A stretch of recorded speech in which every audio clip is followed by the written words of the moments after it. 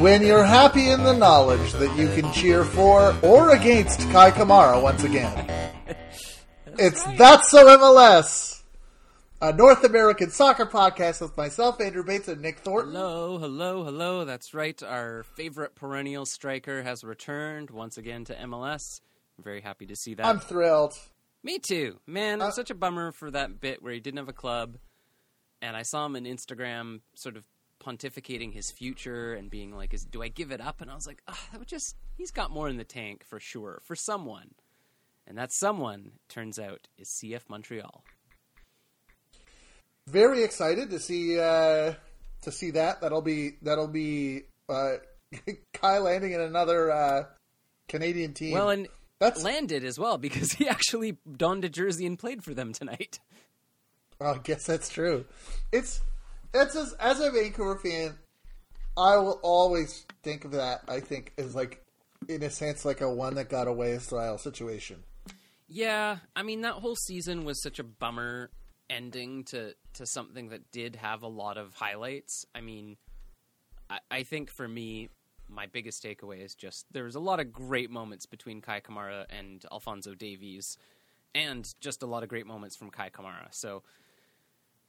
Yeah, I mean, I don't know. I think that the club has obviously gone in a different direction since then, and overall I like those improvements, but it certainly felt like we had finally found our, like, consistent striker, and it seems like Kai Kamara is always that guy for so many teams, where he comes in, scores you 10 or 12 goals, and then doesn't get his contract renewed. So I don't know what it takes for him to find a more permanent home, but I'm sure Montreal will be happy to have his services. And I also felt for him as well with this Africa Cup of Nations thing where, you know, he did so much in those first two games for Sierra Leone and then unfortunately missed a penalty in the third group stage game. And people were like harassing his house and stuff. Yeah, that wasn't a particularly nice thing either. But yeah, a spot of good news coming in. He pinned so much about, you know, so much of that was on his shoulders, and I only want the best from him in these situations. 5th all time in MLS scoring, returning to play for his he won. No, he didn't win. He 5th all time in MLS scoring, and he also is returning to play for his 8th MLS team. Wow. Which one thinks must be the record. It's getting up there for sure. We'll have to dig into that stat. I don't know who gets that distinguished place, but I meant to look it up. I thought I had something similar in my phone. Maybe I had something about trades. Maybe at one point. Every once in a while, I just go wild and consult 15 different Wikipedia pages to add something together in an Evernote. Yeah. And then I leave, and then I forget that Evernote forever. That's the important final step, is then delete it or lose it or forget about it. So we had actual, factual games this week. There's been games of soccer played recently, in fact. And I mean, there's one just started as well. So I got to see some of the CONCACAF Champions League first legs. I didn't see very many of the second, but there were some interesting things in it. Some interesting calls. I just love that Montreal got CONCACAF like 20 minutes into their season. With this VAR call, I believe. I'm trying to reach back in my brain a week ago to remember why it was called off, but it didn't really feel. It was like it was like an offside call, like 10 touches before the goal. Like Montreal scored, and then they were like, "We've been able to tell that back in 1995 you were offside." Yes, they were like, we've back in 1995 we found out that you were offside, so the goal has been annulled. And that was one, Forge kind of had the same thing happen to them where, I think that the perennial experience of being a North American team in Mexico or in Central America is to like, we're doing good. We're playing a big club here. We're really we're really pushing things, and we think we have something here. And then you concede in the last 20 minutes. And and my understanding is that's what happened to Forge on the and it was dispiriting for Montreal that in the first leg away that it seemed like that was what was happening to them. Of course, then Montreal went and today as we speak, Montreal went and scored 3 against Santos Laguna. They sure did. They certainly came back in a big way, which is great to see from them because it always sucks when you sort of stutter on the first test. And of course, for the MLS clubs, this very much is preseason for them. I was shocked. Excuse me. I was shocked to learn. The thing that bothered me the most is that first big Montreal CONCACAF Champions League run. Learning that the first big Montreal champion, where they made it, I think, to the semifinals or the final against Santos. Yeah. That was apparently 13 years ago. What? Really? I guess because it was in 2009, so I guess that would be 13 years ago. Oh my god! Is this the bad place? I think this is a bad place. What is happening? All right. Sure. I don't know why that unsettles me so much, but here we are. So that happened. Forge. That happened. I said that happened to Forge away. That actually happened to the 1-0 happened to Forge at home against Cruz Azul. They welcomed Cruz Azul of Mexico to Tim Hortons Field, and they were like, "We're doing pretty good, guys. It's going pretty good." And then they conceded late on. Yeah. As and that's no shame. There's no shame in that. No. There's no shame in that. I mean, it's going to be a challenge for sure down at Azteca Stadium for Forge. But, I think it's an amazing experience for that group of players. And, clearly nobody's expecting amazing things from them. So, I think, you go in and with a good mindset and try to play your soccer, but heads up, I think for just having that experience will do wonders for them. And obviously they're a club that has a lot of strengths already, so it'll be good, but that's going to be a tough one. Hats off to them. Unfortunately, we had a COVID-based withdrawal with New England's opponents, Cavalli, from Haiti. I think that was COVID, if I recall. I think it was visa issues. It sounded just like a nightmare, and I mean, I have no idea the full story behind it, but I think there was a lot of issues with the team being able to even get to the United States, and something about maybe that process hadn't been started early enough, or just because of COVID, it was difficult for them to actually get to where they needed to go on time. That is a shame. You want to see these things decided on the pitch. The New England advances, but I'm sure they would have liked to have the games. New York City just blew the doors off of their Santos. Yeah, they did okay. They had to play. they Santos de Guapiles definitely survived that test. The Seattle had a weird bump in the road against Montagua with a 0-0 draw. They will welcome them. They will welcome them tomorrow as we talk to Lumen Field. And how many times have I feel like there's a sensation as an MLS team where it's like watching them trying to come back for the home, watching them try to walk into the Lumen Field for the home like it's like first time. Yeah. Welcome to the thing that we all experience. Yeah, exactly. Welcome to what it's like to play at Lumen Field against Seattle.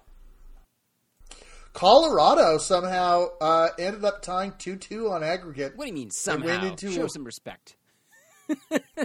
No, but I mean like I don't mean somehow in that like, oh, show some respect, but I mean like it seems like they were down 1-0 on aggregate coming into that, and it seems as though they were playing at home, but they've had they looked like they had a wild game with Max. His name is Max. It looks like we had a Comunicaciones red card. I didn't get to see it, but it looks like we got a Comunicaciones red card. The goal from Max at 29 minutes. It goes all the way to a penalty shootout. And you have it doesn't say here whether or not they were saves or not. I'm just gonna watch it on mute. Let's see here. Rubio, Acosta, and in penalties in extra time of penalties, or not extra time of penalties, because it's the fourth round of penalties. You have the Rapids miss a shot, and then Comunicaciones miss a shot, and then everyone, and then so the last shot has already been missed. The next 5 shots also miss, or are saved. Yeah, I think that's what I saw. Yeah, I saw something on my Twitter timeline about that as some shots were being missed. Well, that's unfortunate. Eventually, you had Comunicaciones will go on, blow for the Rapids because they would like to push on, but they will, I guess, have their schedules a little more clear. And you have a couple of you will see it. I think that for a lot of these, it is, I guess, to my eyes, just a sense of like, well, we're pushing on a little bit, and we're getting teams some on-field experience. I think that you want to win of course you want to win the Champions League when you're in the Champions League, and for Montreal, it's great. For Colorado, I would say that this doesn't necessarily derail their year goals or anything. Mm-hmm. No, we have Montreal, New York City, New England, and potentially Forge or Seattle. If Forge wins at the Azteca, man, that would be the same. That would be on a whole other level. And why not? But, I was going to say stranger things have happened, but I don't think that applies necessarily here. It's pretty. It seems unlikely, but no disrespect to them. Go and have fun, enjoy the moment. It's a great thing to bring a team together. I think the biggest thing for them will be to go out and put their stamp on the game and not take it too seriously. You know what I mean? Take it seriously, but don't take a defeat too seriously. Sometimes everything's stacked against you, and again, you never know. We had the stacked in women's soccer. We had the stacked different sets of games of sort of like friendly tournaments, spring tournaments that happened in women's soccer. We had the Arnold Clark Cup was the beginning of the competition. There's the Arnold Clark, there's She Believes, there's the Algarve Cup. There's another one I'm forgetting. In Canada, went in and had a 1-1 tie with England, had a 1-0 win against Germany, and then lost to Spain in its endeavors. And I don't believe there is a final for that. So the win, I believe, goes to Great Britain. All right. I saw a little bit of the England game. It was pretty good. The other big news for women's soccer is that the long-running U.S. women's national team suit for pay equity has been settled. Yes, at long last, a deal has been reached. I liked the statement surrounding it. I think there was a lot of praise for being able to get this done, but also being realistic about how long this has taken, and that this is really about making an attempt to correct historic wrongs, not a what am I trying to say? I think it signals movement, but also recognizes, the statements recognize that this has really been a very protracted fight for what was always owed to these players. But hopefully this is a step to move things in the correct direction. Yes. So they will, not only will the players involved get a payout of $22 million to be split between them, but then they will, the USSF committed to providing an equal rate of pay for the women's and men's national teams, including World Cup bonuses, subject to collective bargaining agreements. Yeah, I mean, like I said, I hope that this signals change. I mean, I think settlements like this are sometimes a bit of a mixed bag, and sometimes a little bit bittersweet, just because of it shouldn't have taken a legal battle to get here. But again, hopefully it allows everyone to move forward and put in some structures that allow the game to grow. It also just feels like, to fight this has also hindered the growth of the game. This has taken up more time and energy than it ever needed to. We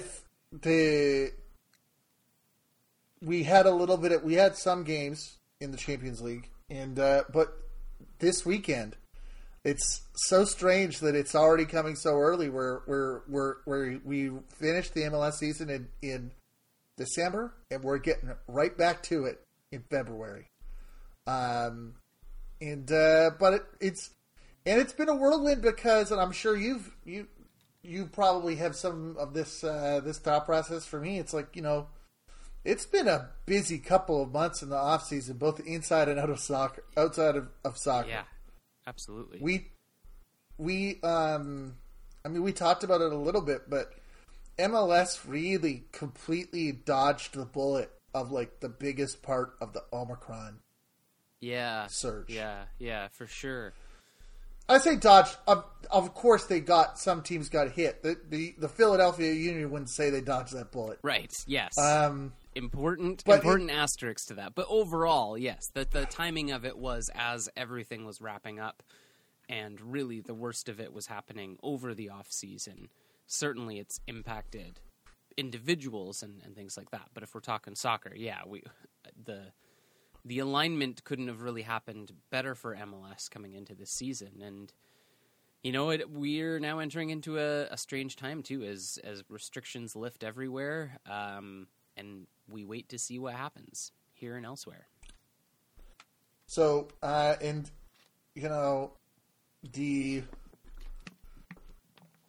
we see a number of trades have been happening.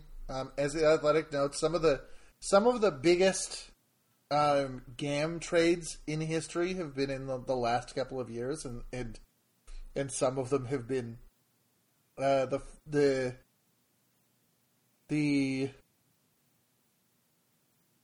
according to this chart that I'm looking at from the Athletic, of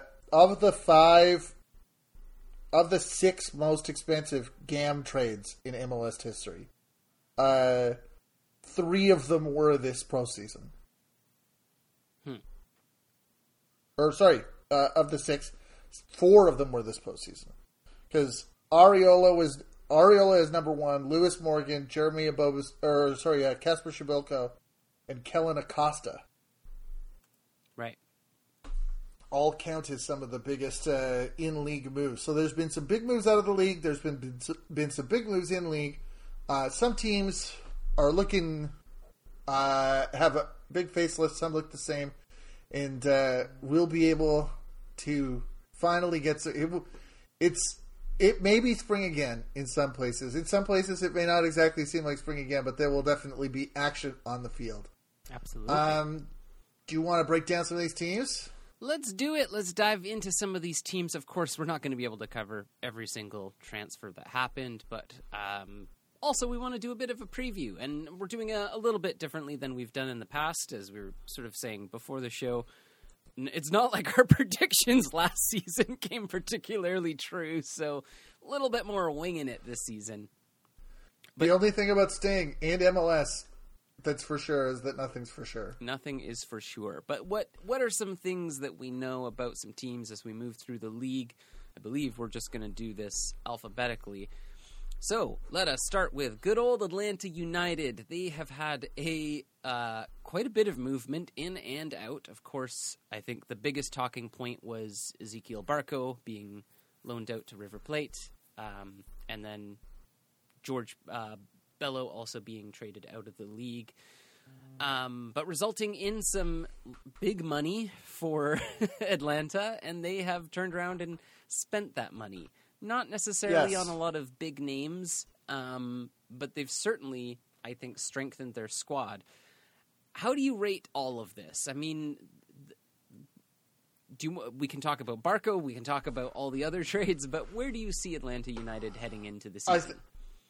Atlanta United is a team that badly needs some stability after what happened in the last season, the coaching carousel that they endured. Yeah. And I'm not necessarily like. I think that I thought that when eyes really turned to Ezequiel Barco, I think he was able to shed some of the early, I guess, career concern that people had for him. But it's about time for him to move on in his career. It's kind of nice for Atlanta to not have to ponder that. Trying to figure out where he's trying to support him in his evolution and figure out where exactly to slot him in. They landed Dom Dwyer. Which is huge. Yeah. But I also, I'm also excited. You're right to say that there hasn't been a number of. You're right to say there hasn't been a number of like huge deals, but Diego Almada's a big deal, isn't that? Yes. Yeah. I think. It's yet another story that MLS just sort of brushed past, and the club eventually just said, "Well, we've done our due diligence here, whatever that means." It's really unfortunate. We've had so many conversations about players and their backgrounds and the standards that teams say they uphold. I don't really want to talk about this player much this season. For me, I'm not satisfied that. What due diligence is can mean so many different things. It's a big signing for them, but it's not a player who's I'm going to be hyping up much this season.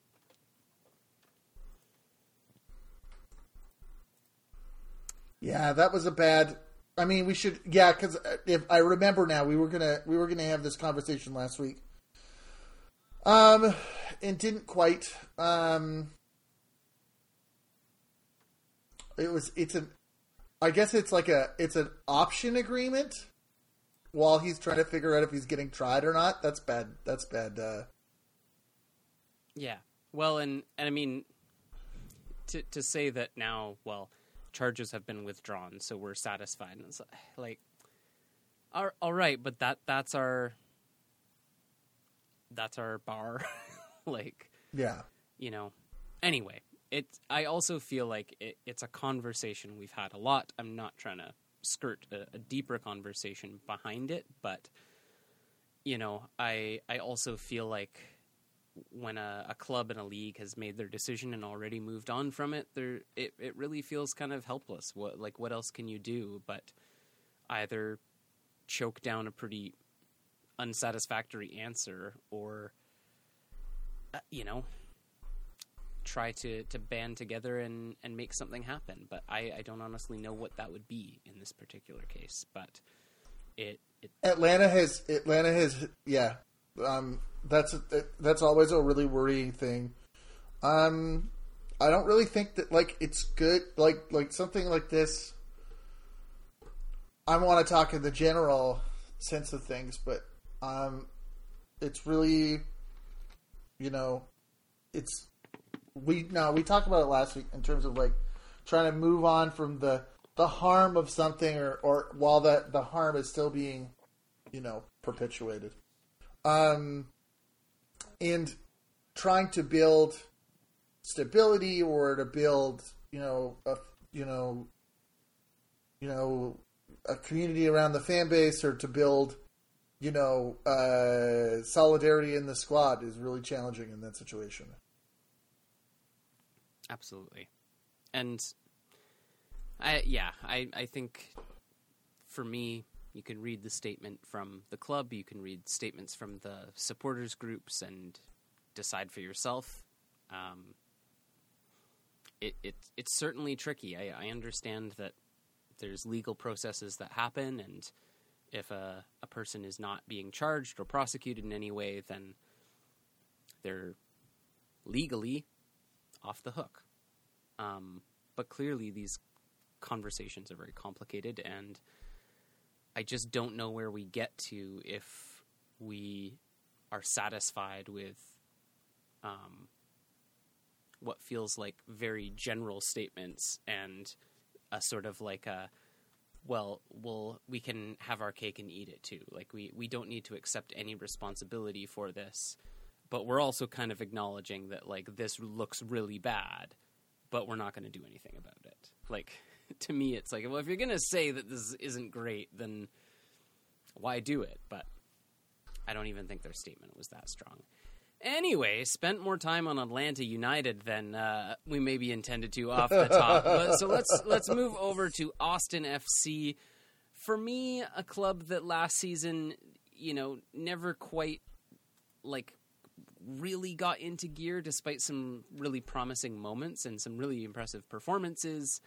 Also a club with an awful lot of movement. Notable players coming in. We've got Ethan Finlay. We've got Maxi Arudi. Felipe Martins from DC United and formerly of the Vancouver Whitecaps. Felipe's in Austin now. I mean, overall, I feel like it's maybe net gains by a little bit. I don't think any of the players out were really absolutely critical to their success, and they brought in some strong players, but admittedly also players that I don't know a lot about. So I think they've signed some high caliber players, and we'll just have to see how that shakes out for them. I think Arudi was great when he played in Montreal. I think that some of the they've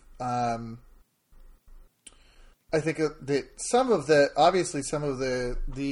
moves out are you never love to lose Matt Besler, of course, but I think that they're as a team early in its evolution is cycling out players that weren't necessary, that may not have been the best fit, trying to make some little adjustments and find some new people to plug into spots and make some signings from in the league and outside the league. Yeah.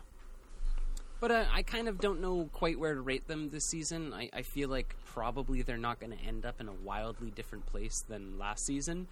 And of course, there's still another transfer window to go. So it's not necessarily like it's all doom and gloom. And again, they won 9 games last season, which I think is respectable. They gave up a lot of goals. I think they've brought in some good defensive reinforcements.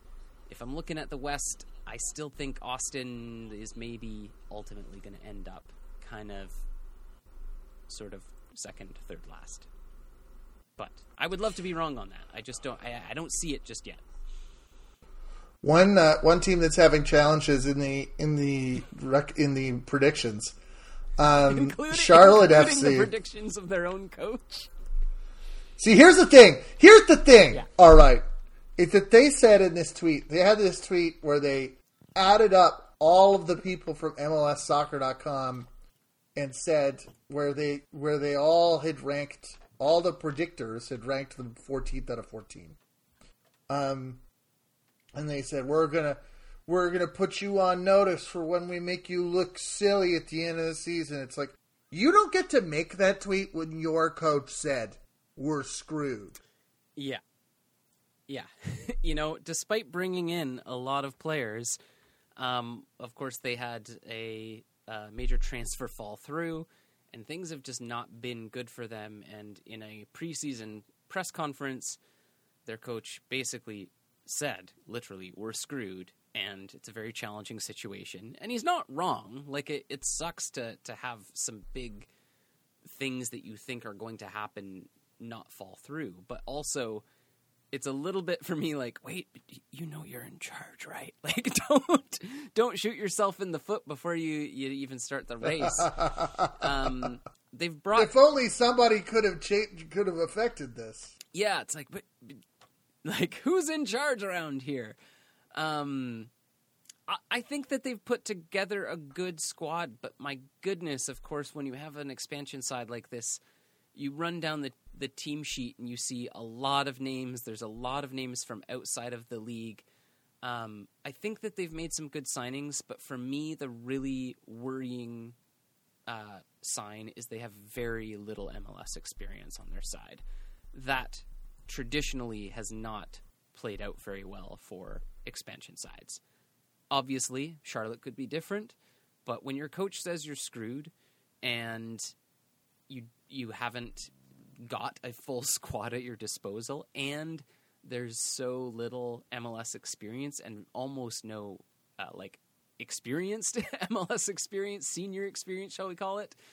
They brought in Tristan Blackman, who was immediately then traded to the Vancouver Whitecaps. Ishmael Tajuri-Shradi also traded to LAFC. I don't know that I entirely disagree with their coach. I think it's going to be a very challenging start to the season for them.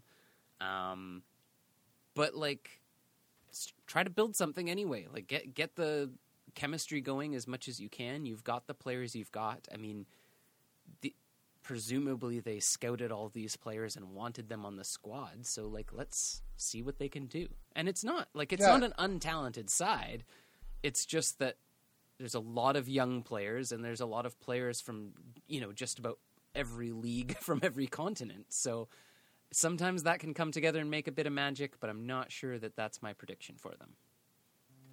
I think that this is, I was going to say, compared to, I was surprised because I didn't realize that this wasn't connected to North Carolina FC. And I was I thought for some reason it was attached to a USL team. Mm. And I think that, one of the big problems that they're going to face is that, they have, I think that exactly what you said is good. There's quality in the team. Of course, they haven't had a lot of time to gel together, and that's going to create problems in a season, and they're really going to have to ride this out. The problem is that they have big-time ownership that has big-time, that I can only assume has ambitions of being the new Atlanta, and they are playing in the NFL stadium. And Atlanta was able to come onto the scene with a really driven franchise plan, really ambitious ownership. They were able to fill that stadium really well from the beginning of it. But when you don't have the backing of a long-term fan base, that was a part of a USL team, you don't have necessarily, you've been showing in interviews that you don't necessarily feel prepared about what you've been doing, and you try to trot that product out on sort of this grand looking stage. That can be a problem. Yeah, it sure can. We'll see. Going to be an interesting one. Let's move over to Chicago Fire FC. Chicago has had some up and down years. Where did my list go? They have now got Xherdan Shaqiri. They've got Kasper Schmeichel. Those are two big names. No name bigger than Spencer Ritchie to build your team around. I love Spencer Ritchie. Yeah. But it's been a couple of years of challenging times. I think that to move on players like Robert Barrack, that have, I think, been really key to what success that you've been able to achieve through that time is it's definitely a time of era change for Chicago. I guess the question is, when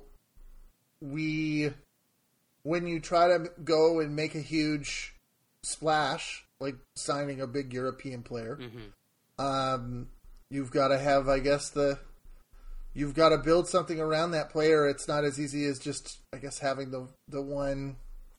It's not as easy as just sort of plugging someone in.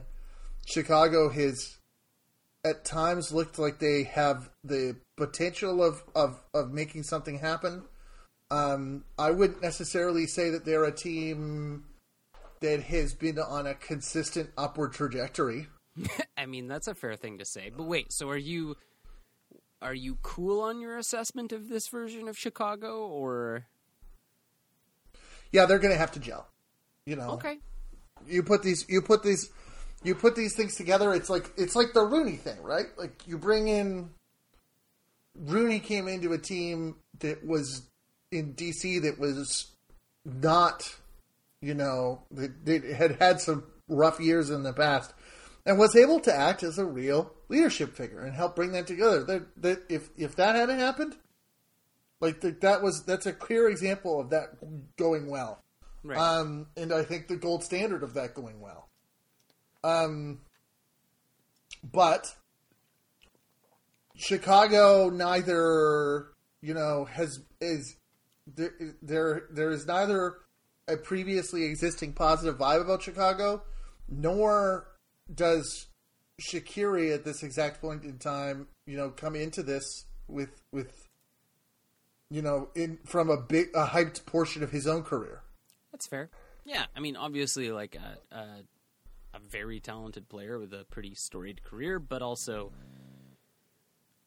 yeah, I'm curious too about how that all fits together. I was a little bit warmer towards what they've done. I think Shabilko's a great get for them. I like the addition of Shaqiri. They've also added Jaro Torres on transfer from Atlas, but this is also a team that also gave up 54 goals last season, and so that's sort of the part where I go, okay, you've got these players moving forward who are great, and hopefully they gel well together, but also have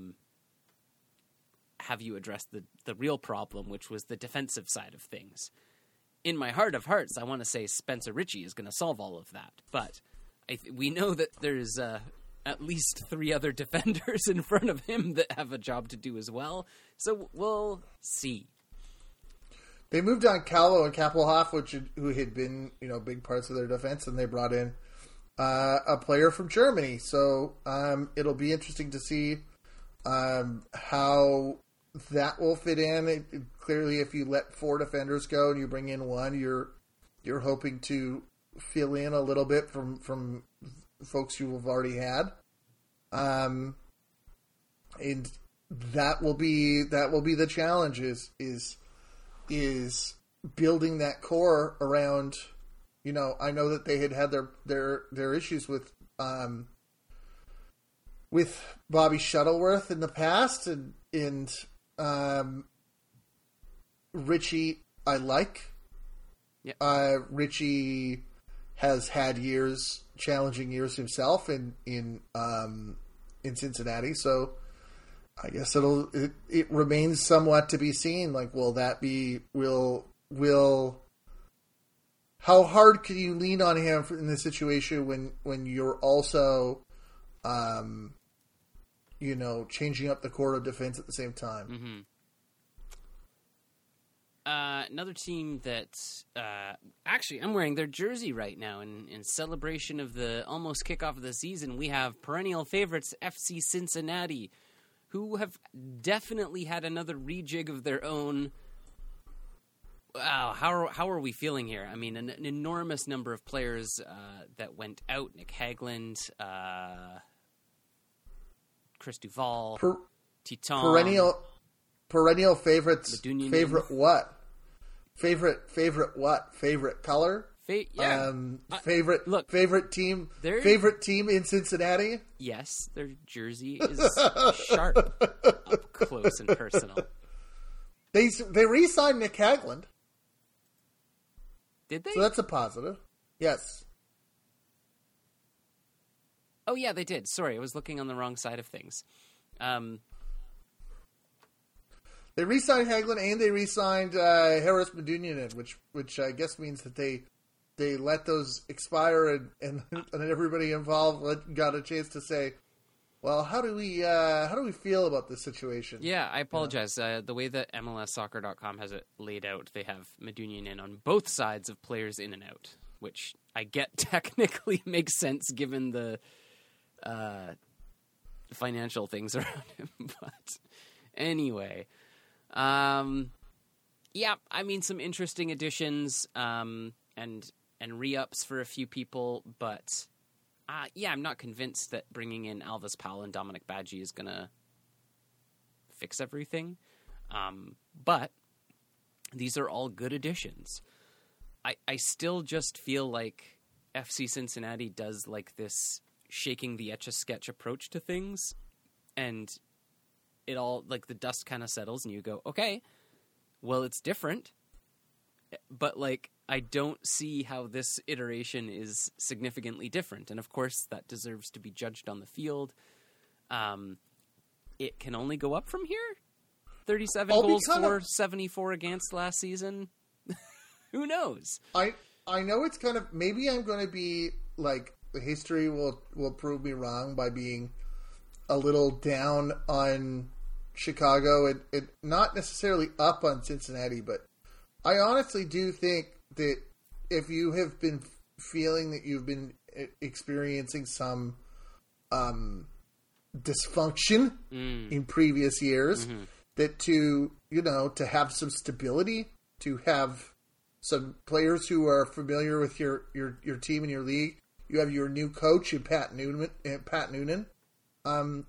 I think that as much as the Etch-a-Sketch approach is sometimes good, but I honestly think that from season to season, sometimes in Cincinnati, it has sometimes looked like starting from the ground up every year.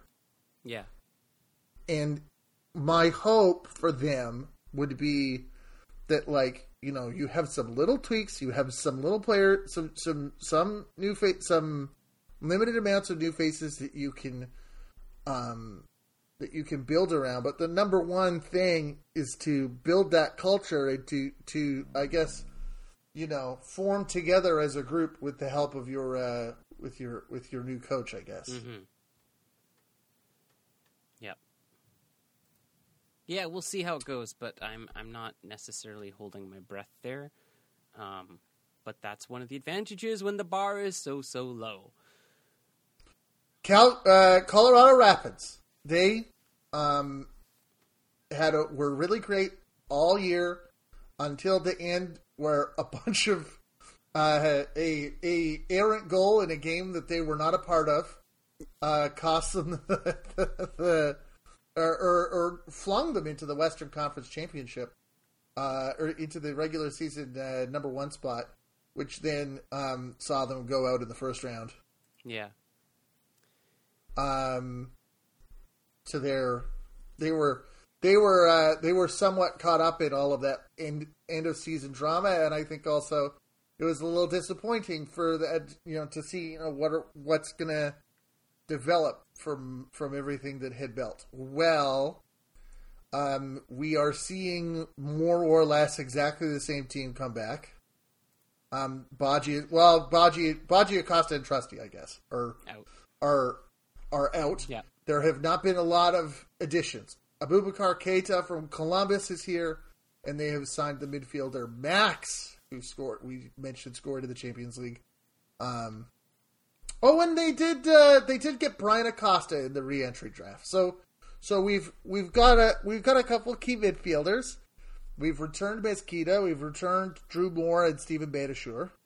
But if the Twitter rumblings have anything to say, I feel like there's a lot of frustration amongst Colorado Rapids supporters that once again they're spending a season without any real big signings coming in. Max obviously is a great signing, but it still seems like there's hunger for more of a sea change here in Colorado. But I also think that we've got a good squad, and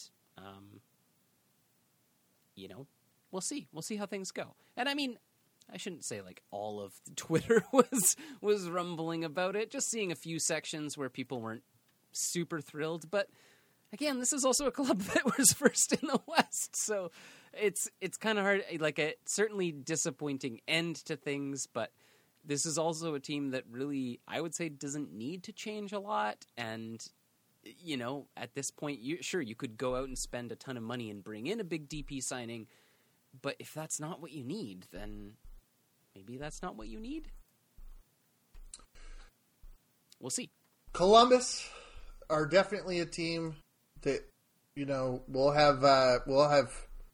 always have high expectations for themselves, and those were not realized last year. No, they sure weren't. And they have made some changes as a result of this. They've gone as Harrison Affle, gone as a free agent. Keita is gone. Sebastian Berhalter is off to the Whitecaps, and who I understand was not necessarily a huge deal for them. And they've got some free agent players, and they've I guess picked up some more homegrown defenders. They've got Jake Morris and Will Sands. But it seems kind of like in terms of like a major. Oh, I guess it's this midfielder from Real Zaragoza would be the big guy, huh? Yeah. I mean, it's like not bad, the signings that they've made, but again, with so much movement, it's really hard to be able to say, like, I think Columbus Crew is better or worse, because this is a lot of movement, and I feel like some good pieces gone, some good pieces in. I don't know, but this is another one that I'm just. I guess it's a little bit too untested. I'll have to see what it looks like on the pitch. Yeah, well, it'll be a scenario in that case where Caleb Porter is really going to be building this up. It is perhaps you could look at it a little bit as a something a little more in his image. Yeah. Than that first run to MLS Cup, which is not Porter ball, but it's like in that situation it was I feel like that was Porter stepping in to take a new team to the next level. Mm-hmm. Yeah, and I feel like we've not really, like, certainly they did hit that level, but it's felt a bit like the foot is off the gas and we're sliding down the hill a little bit. That's correct. So we'll see how that gets corrected. FC Dallas, I am just going to say it off the top of the bat and not ask you a rhetorical question. But I think FC Dallas is my most improved team this season. I don't know how you could argue otherwise. I said Dom Dwyer went to Atlanta, but they also have him as Ian on this sheet for Dallas too. What gives? MLSsoccer.com, what's going on? Some of us rely on your official source as being able to know what happens. One thing we do know for sure is, of course, there was lots of talk about it, and finally it was announced that Paul Arriola is in. I think that's a fantastic signing. Big move. yeah, I like the pieces that they've added. They have spent a eye-watering amount of money, but of course that sweet, sweet Pepe money. Pepe money will keep them going for a little bit longer. I feel like they've spent a good portion of it at this point. Also bringing in Marco Farfan and Alan Velasco as well. I'm really excited. Dallas was a team that let me down last season because I rated them so highly and talked them up, and then of course, they wound up 11th out of 13. So that didn't quite happen. I felt like, the goals were certainly there, but an awful lot of goals at the back as well. But I feel like Dallas has not just added in the forward positions, obviously bringing in Farfan is a very experienced player, Nanu as well on loan from Porto. Dallas could do good things this season.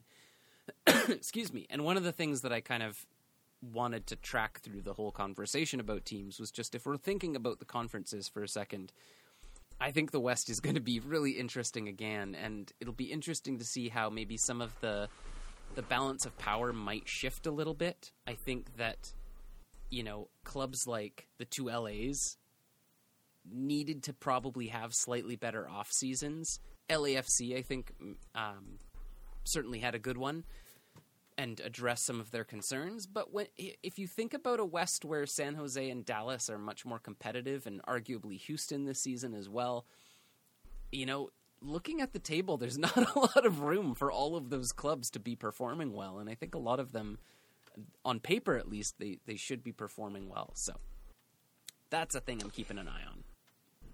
DC United, they had a fair amount of outs in this transfer window. I don't necessarily think they've brought a huge amount of ins. They got American defender Brendan Hines-Ike. Yep, Brad Smith as well from Seattle. So they'll have some, and certainly a couple of some interesting signings. They've brought in Michael Estrada on loan from Toluca. That's really their only attacking piece that I think they've brought in. DC for me is a little bit disappointing here. They didn't have a terrible season last season, but I also felt like they made up a lot of points on the table from just others, like poor performances.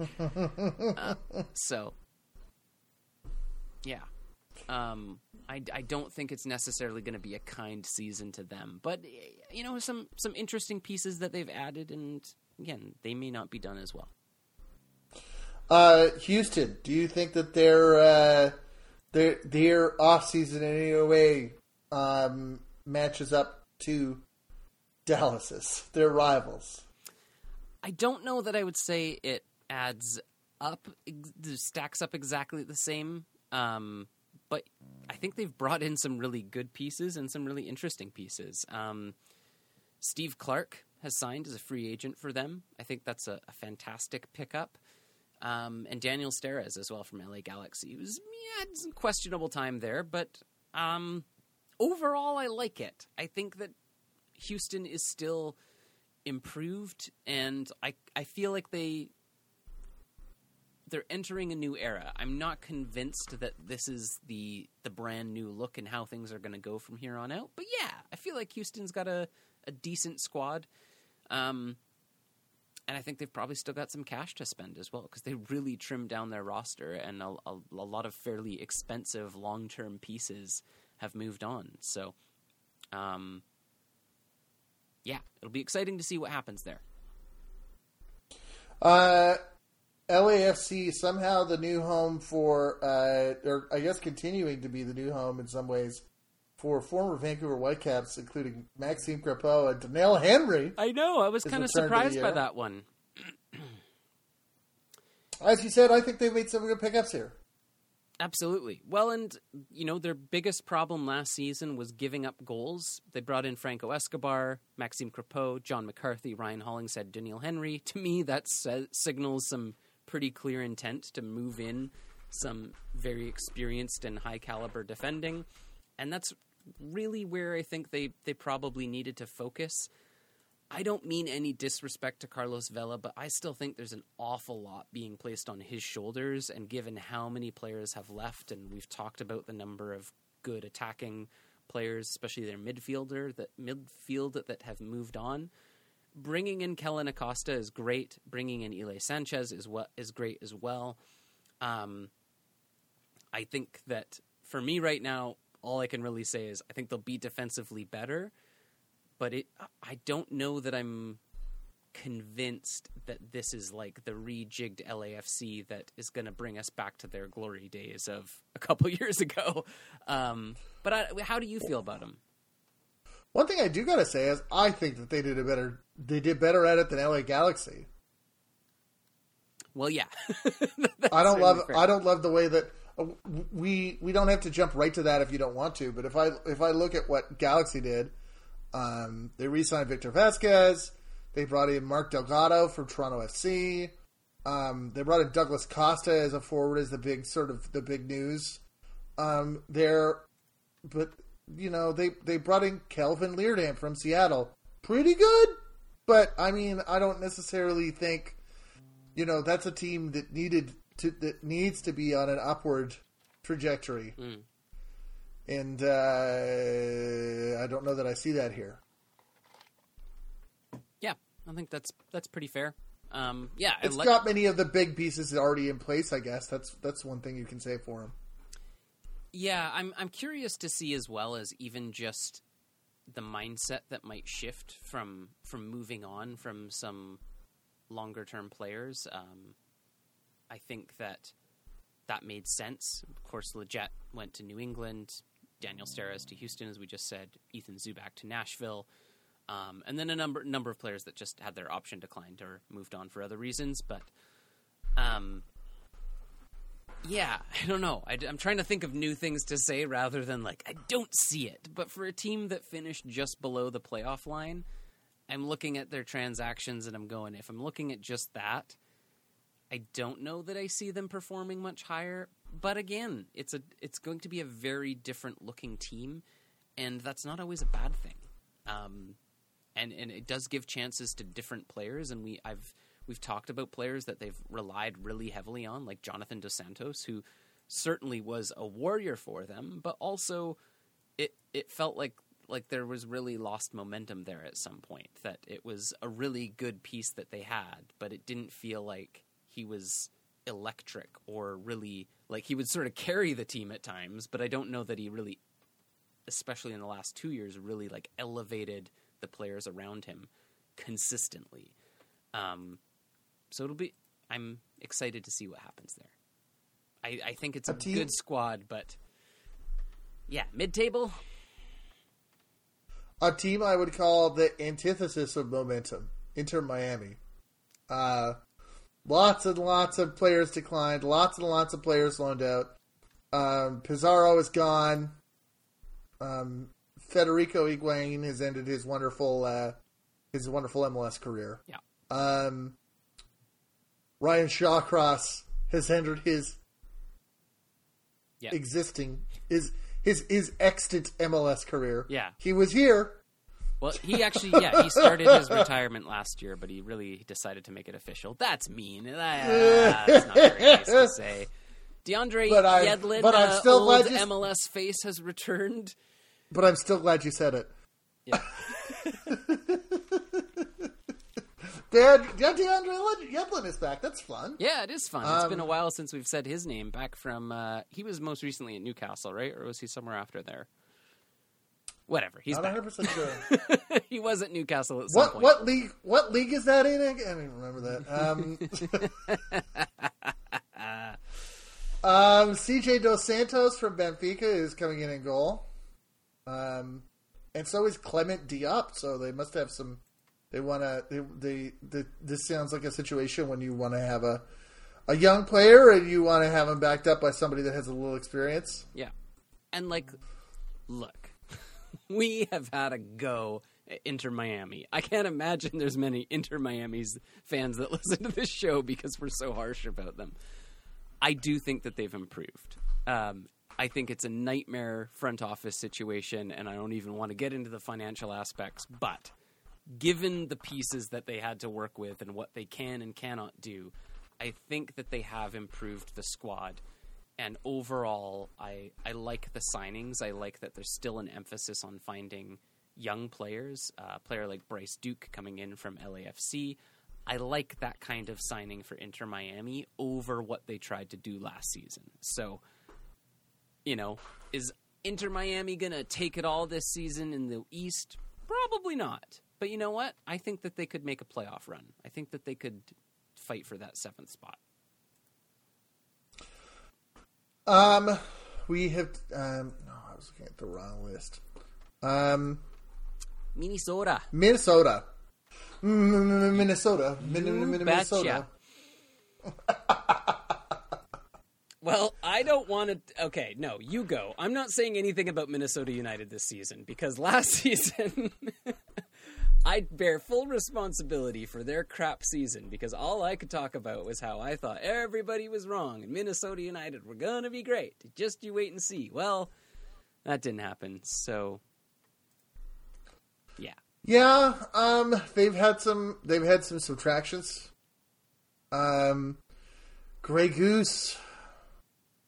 I've a player whose name I always love to say. It'll be interesting. I guess it's like at times they've been able to put stuff together. At times they've had. At times it's been more challenging. You have these players like the Kervin Arriaga from Marathon. You have Luis Amarilla coming in from Vélez Sarsfield. So you have a bunch of new, I guess, forward players that you want to try and get some success with. I guess it'll be interesting to see sort of like what the plan is to keep discipline going along with that. Mm-hmm. Those are all good points, and I have no notes. No. I think that, some interesting pieces here. I don't see it. And like they did finish 5th last season, so like they didn't have a terrible season. I don't think it was great. Net positive here, I'm not sure. I don't think so. I think that Minnesota probably finishes lower this season than they finished last season. And now they'll probably win MLS Cup. But honestly, I don't think they're going to do as well this season, even as they did last year. See, you guys have got the fans have got to thank us for this, because we're encouraging them to do well by Exactly. I don't know what else to do. I can't reverse psychology it clearly, so I just got to be honest and say I don't think they'll do great, and also I was very wrong about them before, so who knows. Last year, I would say that we started really positively on Montreal. I don't think they quite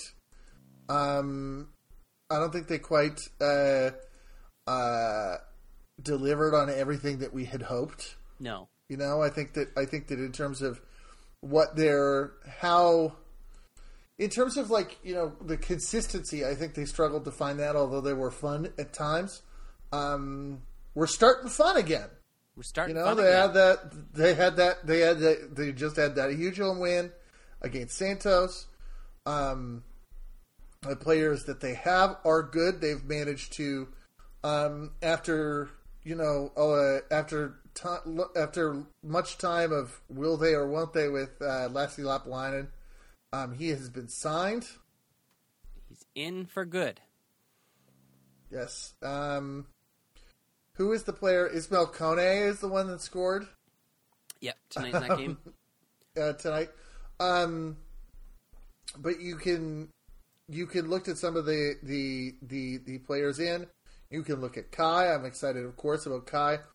Joaquin Torres. Yeah. Big addition. I don't want to be too, in some senses, I don't want to be too, I'm a little bit once burned, twice shy about this, because of the situation with how things went. They have to keep building that consistency.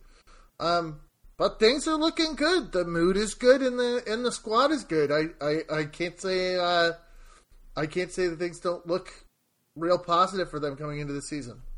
Well, and especially with the addition of Alistair Johnston from Nashville. Yeah. Yeah, it wasn't quite all there for them last season. Certainly, like, some interesting moments, but I still feel like, saying they fell well short of expectations is fair. And I think they've added some really good pieces here. Again, a team that defensively seemed to struggle, not as much as some others, but it felt like for everything they did right, they could do two things wrong that always kind of shot themselves in the foot. But not to be deterred, they also re-signed Rudy Camacho. So I don't know, man. I don't know. They finished 10th last season. I would love, of course, to see them perform higher, but I think a lot of clubs, especially if we're looking at the season table from last year, those teams above them, I think, made significant improvements, and I'm excited to see what Montreal can throw together. Probably they've improved, but yeah, I don't think they're going to go on a deep run this season. Nashville made some. They lost Johnson, who you just mentioned, is on his way to Montreal. They made some other cuts through the declined options. Cadiz is the big one, not coming back. They added Ethan Zubak and Teal Bunbury were kind of the get backs for losing your Cadizes. Yeah. I gotta be honest. I like Nashville. I think they have a really strong defensive core, or did. I don't think it's gonna be an amazing season for them. Obviously, we love Teal Bunbury. I think Ethan Zubak is a great addition as well. But to lose Alistair Johnston, I just think he was so instrumental to what they did, and also his mentality and the grit that he has. I don't think Nashville's lost everything or all of their edge, but for a team that did do so well last season, ending up third in the Eastern Conference and was so defensively effective, it's not like they've lost their whole back line or anything, but I don't know. I think at the best I could say for their season is maybe they kind of end up in a similar place. But also maybe this is a sign that there's still positions they'd like to fill, and they just haven't found the right players yet.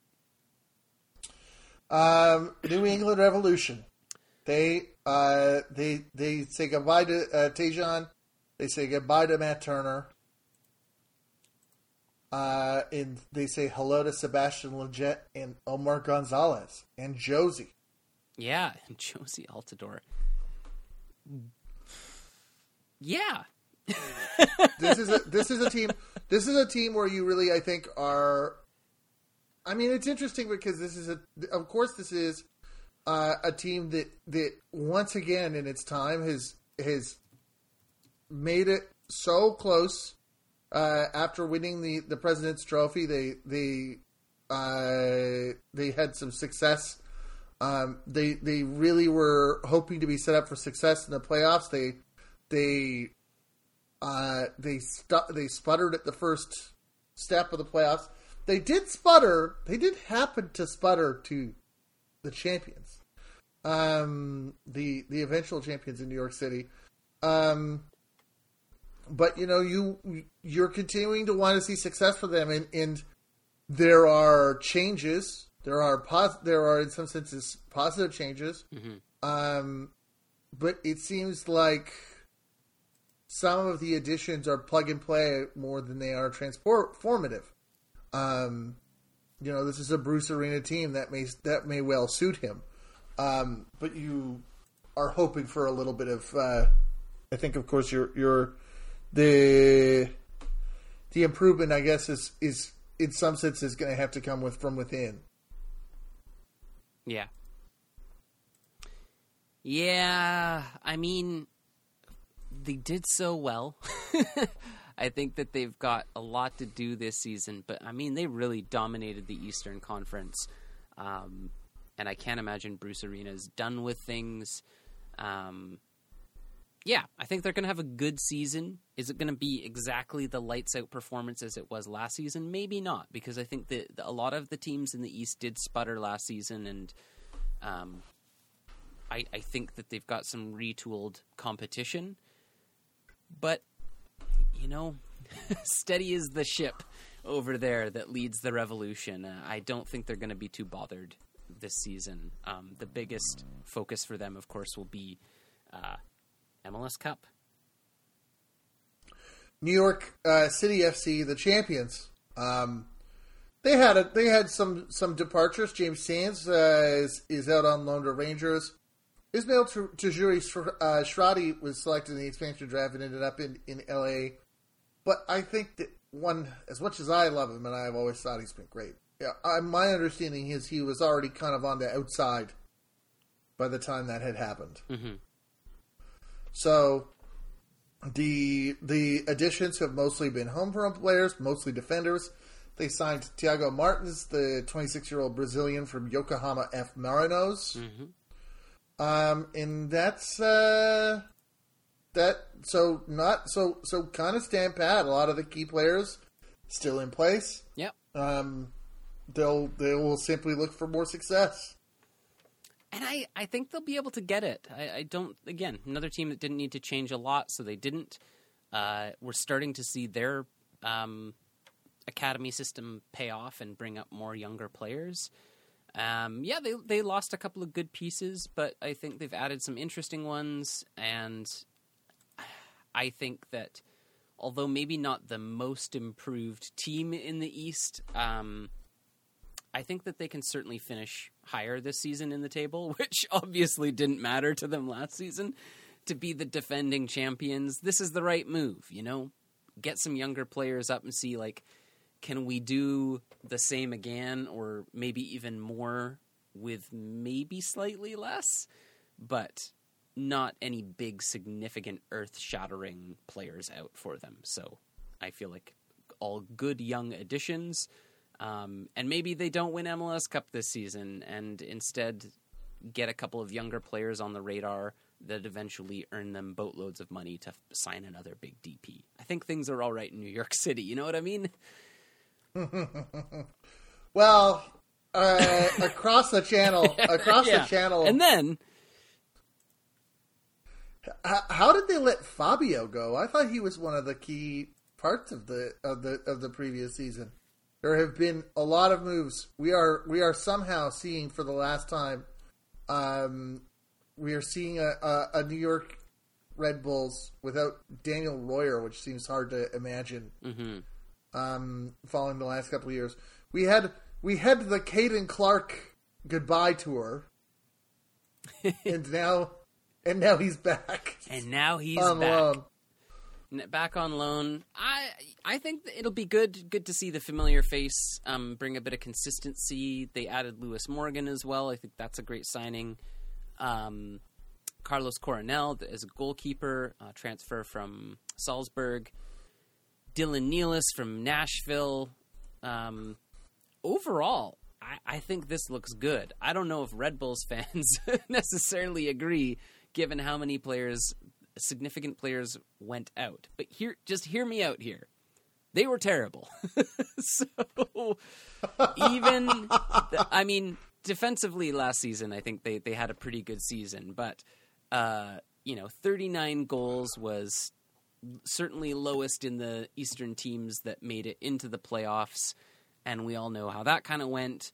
I don't think they were all that good. So, yes, it sucks to lose some of those pieces, but I think that they've done a good job and brought in some interesting pieces. But of course, it's the chemistry thing. And that's the thing that's been missing from Red Bulls. So on the one hand, I say maybe it's time for to hit the reset and refresh a bit. But on the other hand, you bring in so many new pieces and maybe not huge signings. But, they're bringing in a player that has played in this squad before. So I think it's about finding some consistency in a system that the Red Bulls can rebuild their identity around. I mean, certainly they signed some players that come from Red Bull clubs, so hopefully that will add to things. But yeah, I don't know that I rate them much higher than where they ended up last season at this point, which was Orlando, he said goodbye to Nani. They said goodbye to Chris Mueller. They said goodbye to Daryl DK is listed on the sheet, but I think he was gone a little bit earlier at the end of the season. Mm-hmm. His transfer was on January 1st, I guess. Oh yeah, he played at the end of the season. Okay, that makes sense. Well, they're emotionally disentangled from Daryl DK. Yeah. They have made. They brought in Facundo Torres. They've signed some other players from another league, such as Cesar Araujo and Erkan Kara. Mm-hmm. Those two of those are forwards. The Torres and Kara are forwards, and Araujo is a midfielder. Lot of change. Mm-hmm. a lot of that'll be a lot of change to kind of deal with, but a lot of it is on the forward line, and I think that where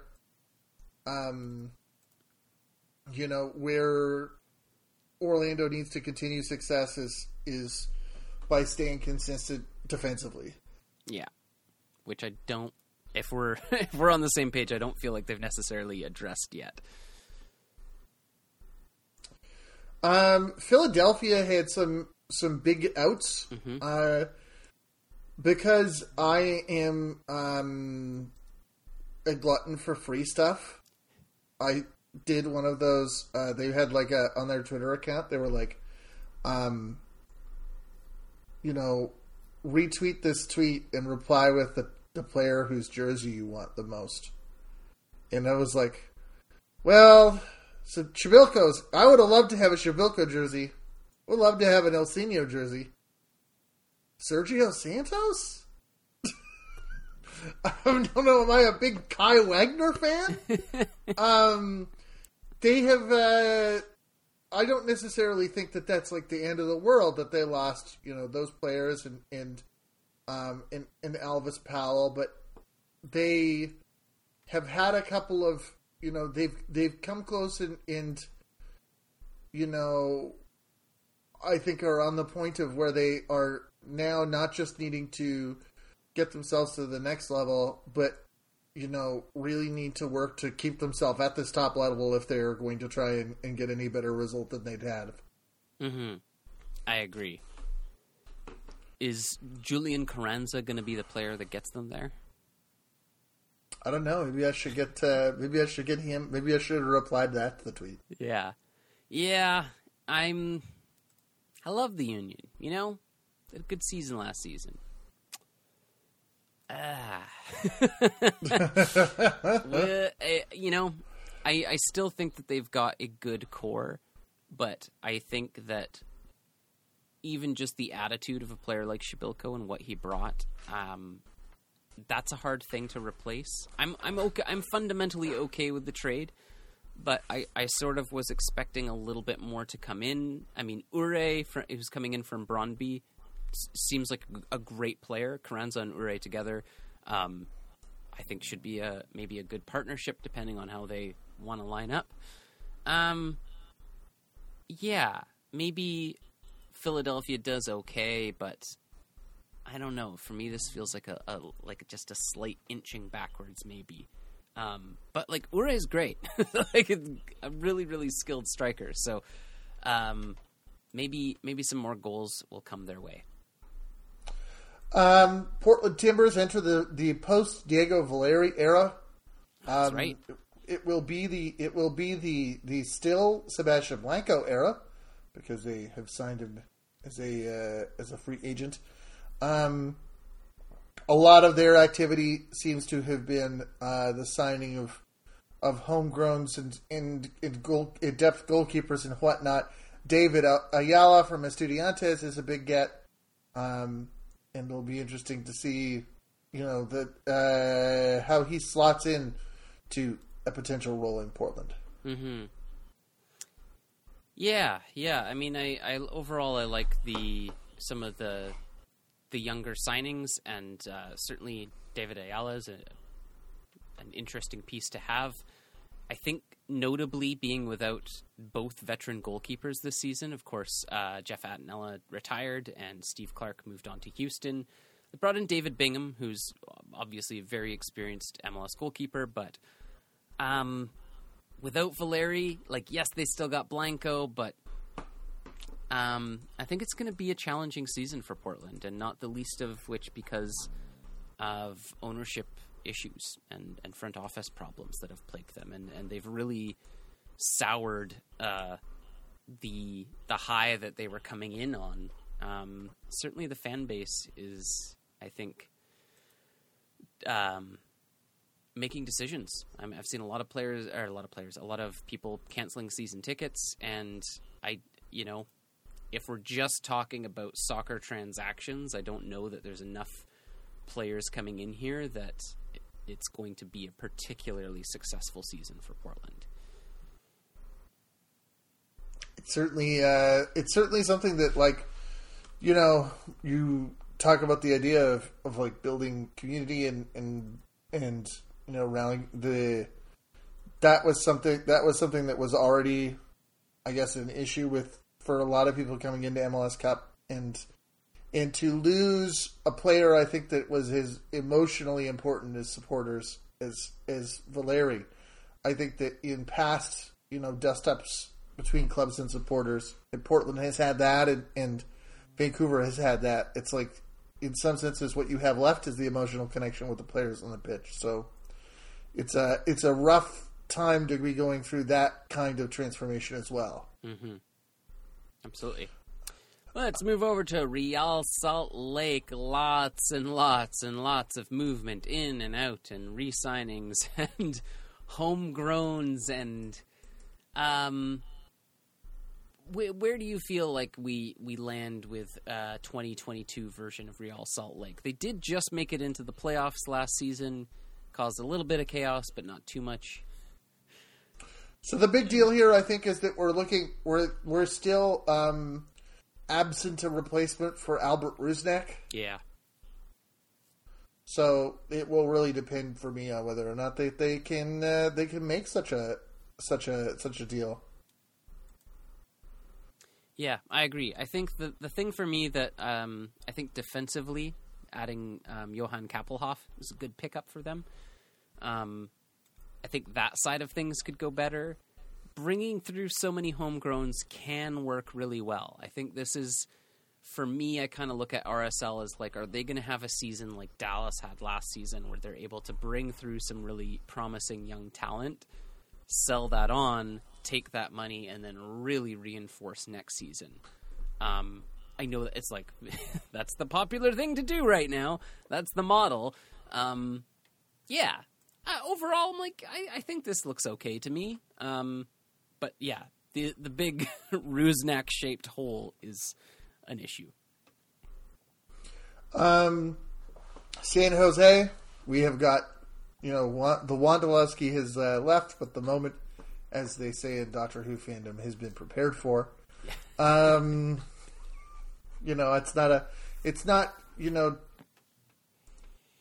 not the big blow I think that it could be, simply because everybody knew it was coming. And you have Greg Goose coming in. I think that'll be so good. That'll be good. I think that they'll enjoy that, and banging in some rockets from midfield. This will be, I think, I don't want to be reductive in saying this, but it does feel now that every season with the Earthquakes is kind of the Matias Almeida show in terms of will his whole idea of what he does work out, and will it click with the group of players that he has, and if it doesn't feel like it's clicking, how long will it take? How long will he be able to, I guess, stay in that position? Mm-hmm. Yeah, I think I would have liked to have seen some slightly better defensive additions. I think he's really hell-bent on the counter-attacking style and going forward. and playing sort of smash and grab football.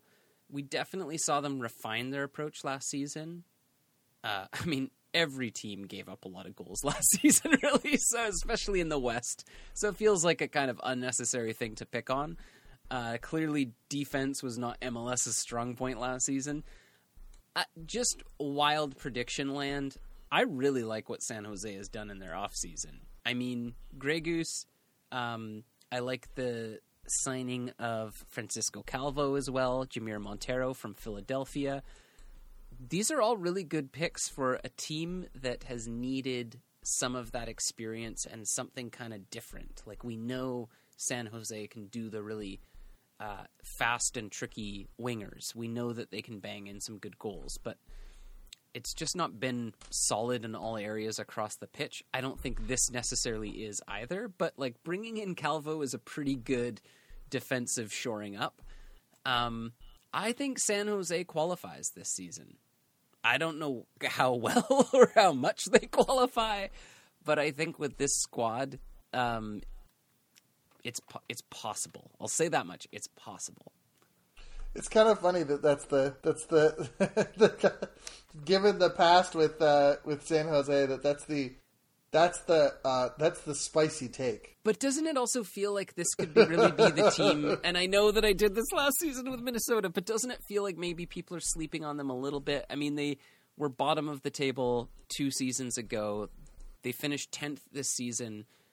You know, only 4 points behind LAFC. Obviously, LAFC didn't have a great season, but like I feel like there's maybe a little bit more there and a little bit more forward momentum with this club than maybe we might first think. I mean, it's San Jose. If they don't do well at all, it's not like I'm going to be like, oh no, how did this happen? But I'll be excited to see it. I think they've brought in some pieces that can help them be better. Maybe that's my wild prediction. Seattle, I think, is a team that was hurting for consistency. They have big ambitions. They already seemed to be pretty stacked, and now they've brought in Albert Rusnak. I don't necessarily think, minus a Brad Smith, there hasn't been, a whole lot of change on their end, but I'm pretty happy with what they have. They lose Benazet is the other big subtraction, but Benazet, shaking off the preseason dust. That's okay. Oh yeah. But of course, the big thing for them, of course, is bringing in Albert Rusnak. They've also brought Kellen Rowe in. Re-signed Kellen Rowe. Re-signed Kellen Rowe. Sorry, that's right. Brought him in from his previous position playing with them. Re-signing Will Bruin as well, and Freddie Montero. Stefan Cleveland was fully brought in. He appeared, I think, a couple of times last season as a young goalkeeper for them. I think he's a good piece as well. It's Seattle. Like, I don't think much needed to be added here, and I think they have added to it consistently year over year. It just feels like Brian Smetzer has a very good pulse on what his team needs, and if you don't quite meet that threshold, even if you are a contributor, I think it makes sense to move on. I think Benazet had moments, but in terms of being really a Seattle player, especially towards the end of the season, that didn't really seem to be the case. However, all of that being said, Albert Rusnak is great. Is Seattle the best place to utilize him? I hope so. I'd love to see him continue to play really great, but I feel like, this is a massive amount of money for him, and there is a lot on his shoulders. I think that he can take it. I think he will do well, but it is a lot of pressure to put on him. Sporting Kansas City. Good old SKC. They've made a lot of re-signings of familiar faces like Graham Zusi and Roger Espinoza. Yep. They brought in Ben Sweat, which my brain wants to say he's from New York City, but I think he's made another step in between. I think he was at Austin, wasn't he? Yes. Mm-hmm. That's a good pickup. Graham Zusi re-signed. The big sheet. The big name that you won't see on this sheet that looms over everything is Alan Pulido. who has had cartilage repaired in his knee, according to KSHB.com, and will miss the season. That's right. Yeah, that sucks. that just straight up sucks. Today, Peter Vermees says, "This is my last time answering this question." False. False to what? I mean, false. You will answer this question. You will have to answer this question several more times. Right. Yeah.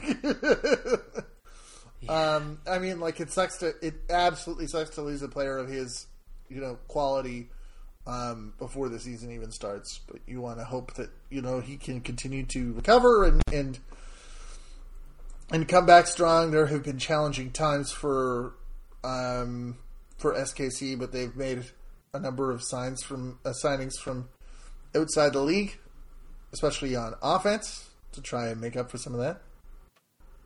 Yeah.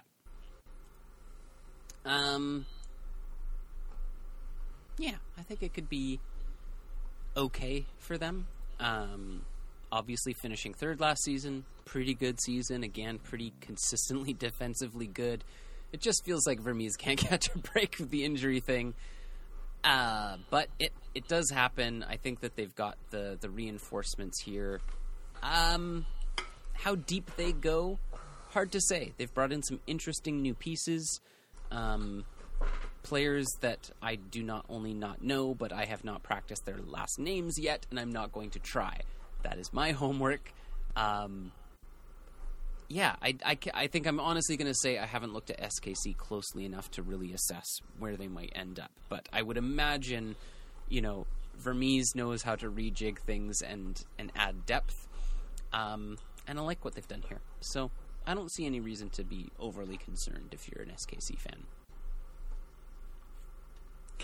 They've got, they've still got Johnny Russell. We love to see that. They still got Johnny Russell. Good old Johnny will do ya if you need something. Back to Canada. We have two clubs left. Let's talk about Toronto FC. Of course, off the top, not off the top, but we talked about Josie Altidore to New England. That era is done.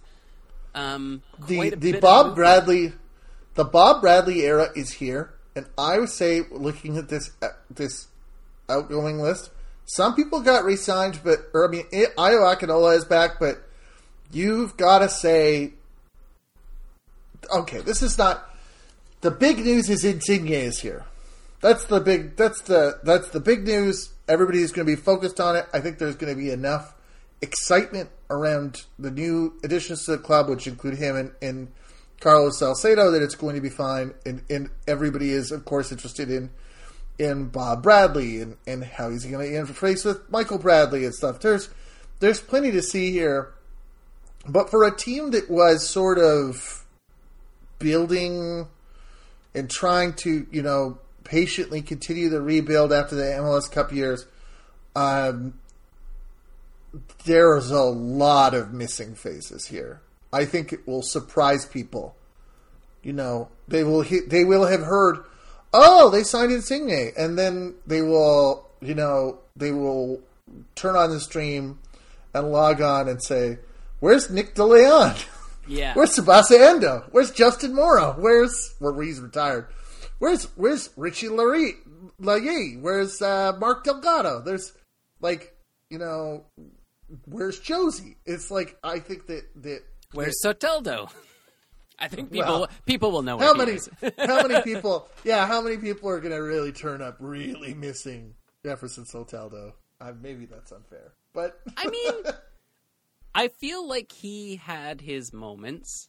I certainly saw what they wanted to do with him, but for me, the attitude was never going to get him anywhere with Bob Bradley. Bob Bradley has an incredibly high standard, and we just saw a little bit too much head drooping from him, and not enough for his price tag. Yes, is still a developing player, but needed to do more, I think, at this level. Which wasn't to say that he was bad. Obviously, he's an incredibly talented player.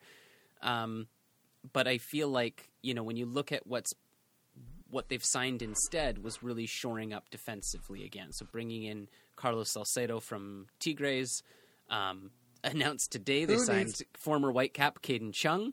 Who needs Carlos Salcedo when you have Lucas McNaughton and Caden Chung for Pacific FC? Exactly. So I like this look for Toronto FC. I honestly kind of forgot that Bob Bradley was their coach again.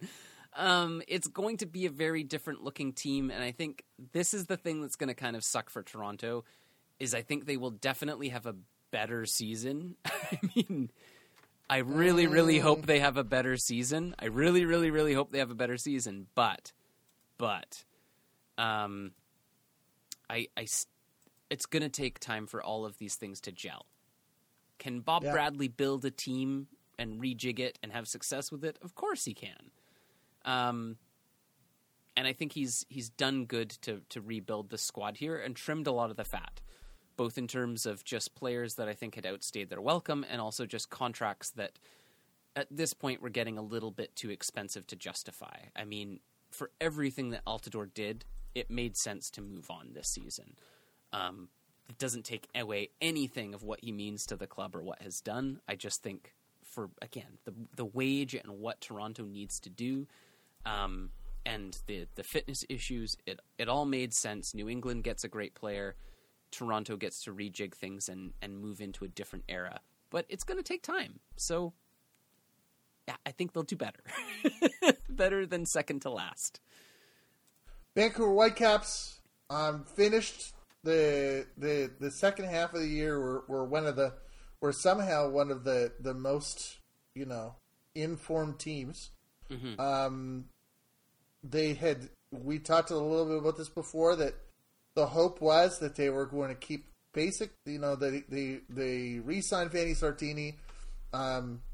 They kept basically everyone that was mostly important, and then Maxime Crepeau needed a trade to LAFC. There have been very few notable additions. Tristan Blackman is going to be hopefully big on defense and hopefully validate that idea of doing a back three, if that's what we're still going to be doing. Mm-hmm. Seems like the buzz that I'm getting from what I've seen in training and how people have reacted is that it seems like that there may be more contributions from Sebastian Berhalter than initially conceived of when he first made his appearance. Absolutely. I think some of their trialists as well have been banging in some goals in preseason as well. So, oh my God, that's the story I love. Who's the guy? Oh yeah, and isn't it Brian White that screams "Sign this kid" or something? What's his name? Oh, what better recommendation could you possibly get? It's his name is. No. Is he going to be scored against Aguilar? We got to see. Yeah. That sounds right. Yeah. He scored in the LA Galaxy 4-2, which that's never take too much. Never put too much stock in. Rude. But I mean, I think, for a club that hasn't made a lot of signings, I mean, I think that overall things look good, but of course the goalkeeper question is there. They re-signed or recommitted to Thomas Hasal today, and he'll be with the club more on a more permanent basis. And I don't want to relive the conversation about goalkeepers, but I think that is the big standout thing. They've moved on from Bikel and Andy Rose as well. So I think that there's the right amount of movement here. A question for me that I just cannot help but bring up is just, what do we do with Lucas Cavallini? What's the bar for what he needs to hit this season? And not a bad piece to have, but for me, I feel like the club will have to kind of decide their future this year about, do they want to continue to invest in this player? And at what point do you say, maybe this isn't working out exactly as we need it to? But we know there's been injuries and things like that there. All I'm saying is, I think the Whitecaps have good pieces in place, and they have some room to maneuver as well if they wanted to try to move Cavallini on. I think that's a thing they could do without sacrificing their form. That sounds really, really harsh, but that's what I feel. The odd thing right now, when you look at it, simultaneously, I mean, like, you can't pay too much money to somebody. I'm not trying to be. I'm also not trying to say negative things or be overly, it's overly confident when it's not necessarily needed. But one of the big things, and the Whitecaps have pitched it this way, that Pedro Vite is essentially going to be a new signing, despite the fact that he's been signed for a while, but he has been, I believe, injured for most of that time. I think some of that, or was it a visa thing? In any case, he's now available. I think it was a visa thing. I think he was waiting on that. And, like, simultaneously, you're right that I think that anybody who looks at the situation knows that has to be the other shoe left to drop. But other than getting a major goalkeeper, it's almost challenging right now.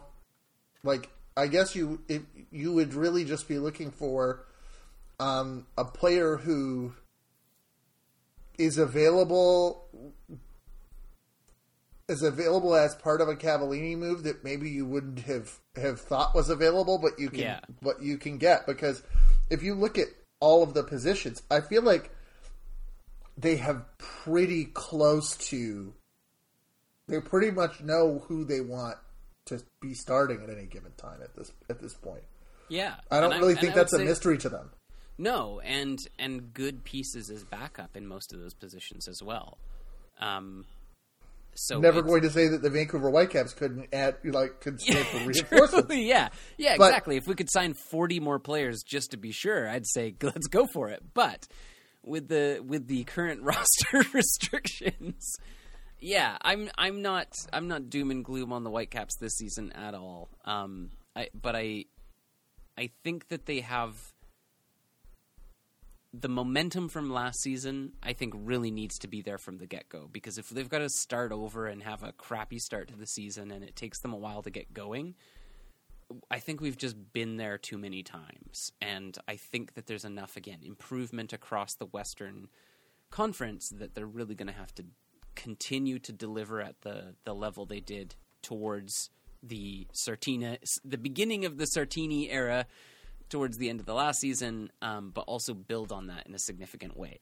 I feel like they can do that with what they have, but man, when you think about the number of times that Maxime Crepeau's just godlike hand saved us an entire game and brought us points, that's the part where I go, I don't think that we can expect that same level of defensive prowess, and we still gave up a pretty healthy amount of goals last season. So, again, Blackman's there, Hassal's been re-signed.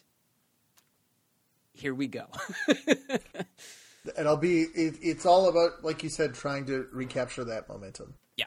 I think that the in addition to Pedro, having Caio Alexandre back after his season-ending surgery, and also, he floated in and he had challenges visa-wise as well with getting established, and I understand he's in. That's been resolved. Yes? Yes.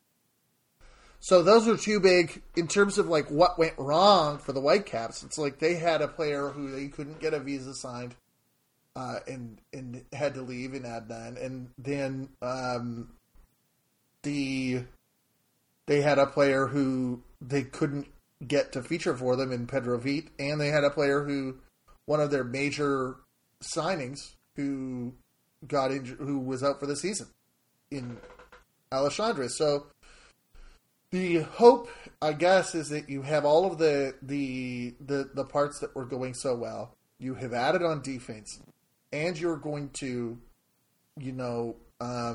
you're going to have some new pieces contributing on midfield.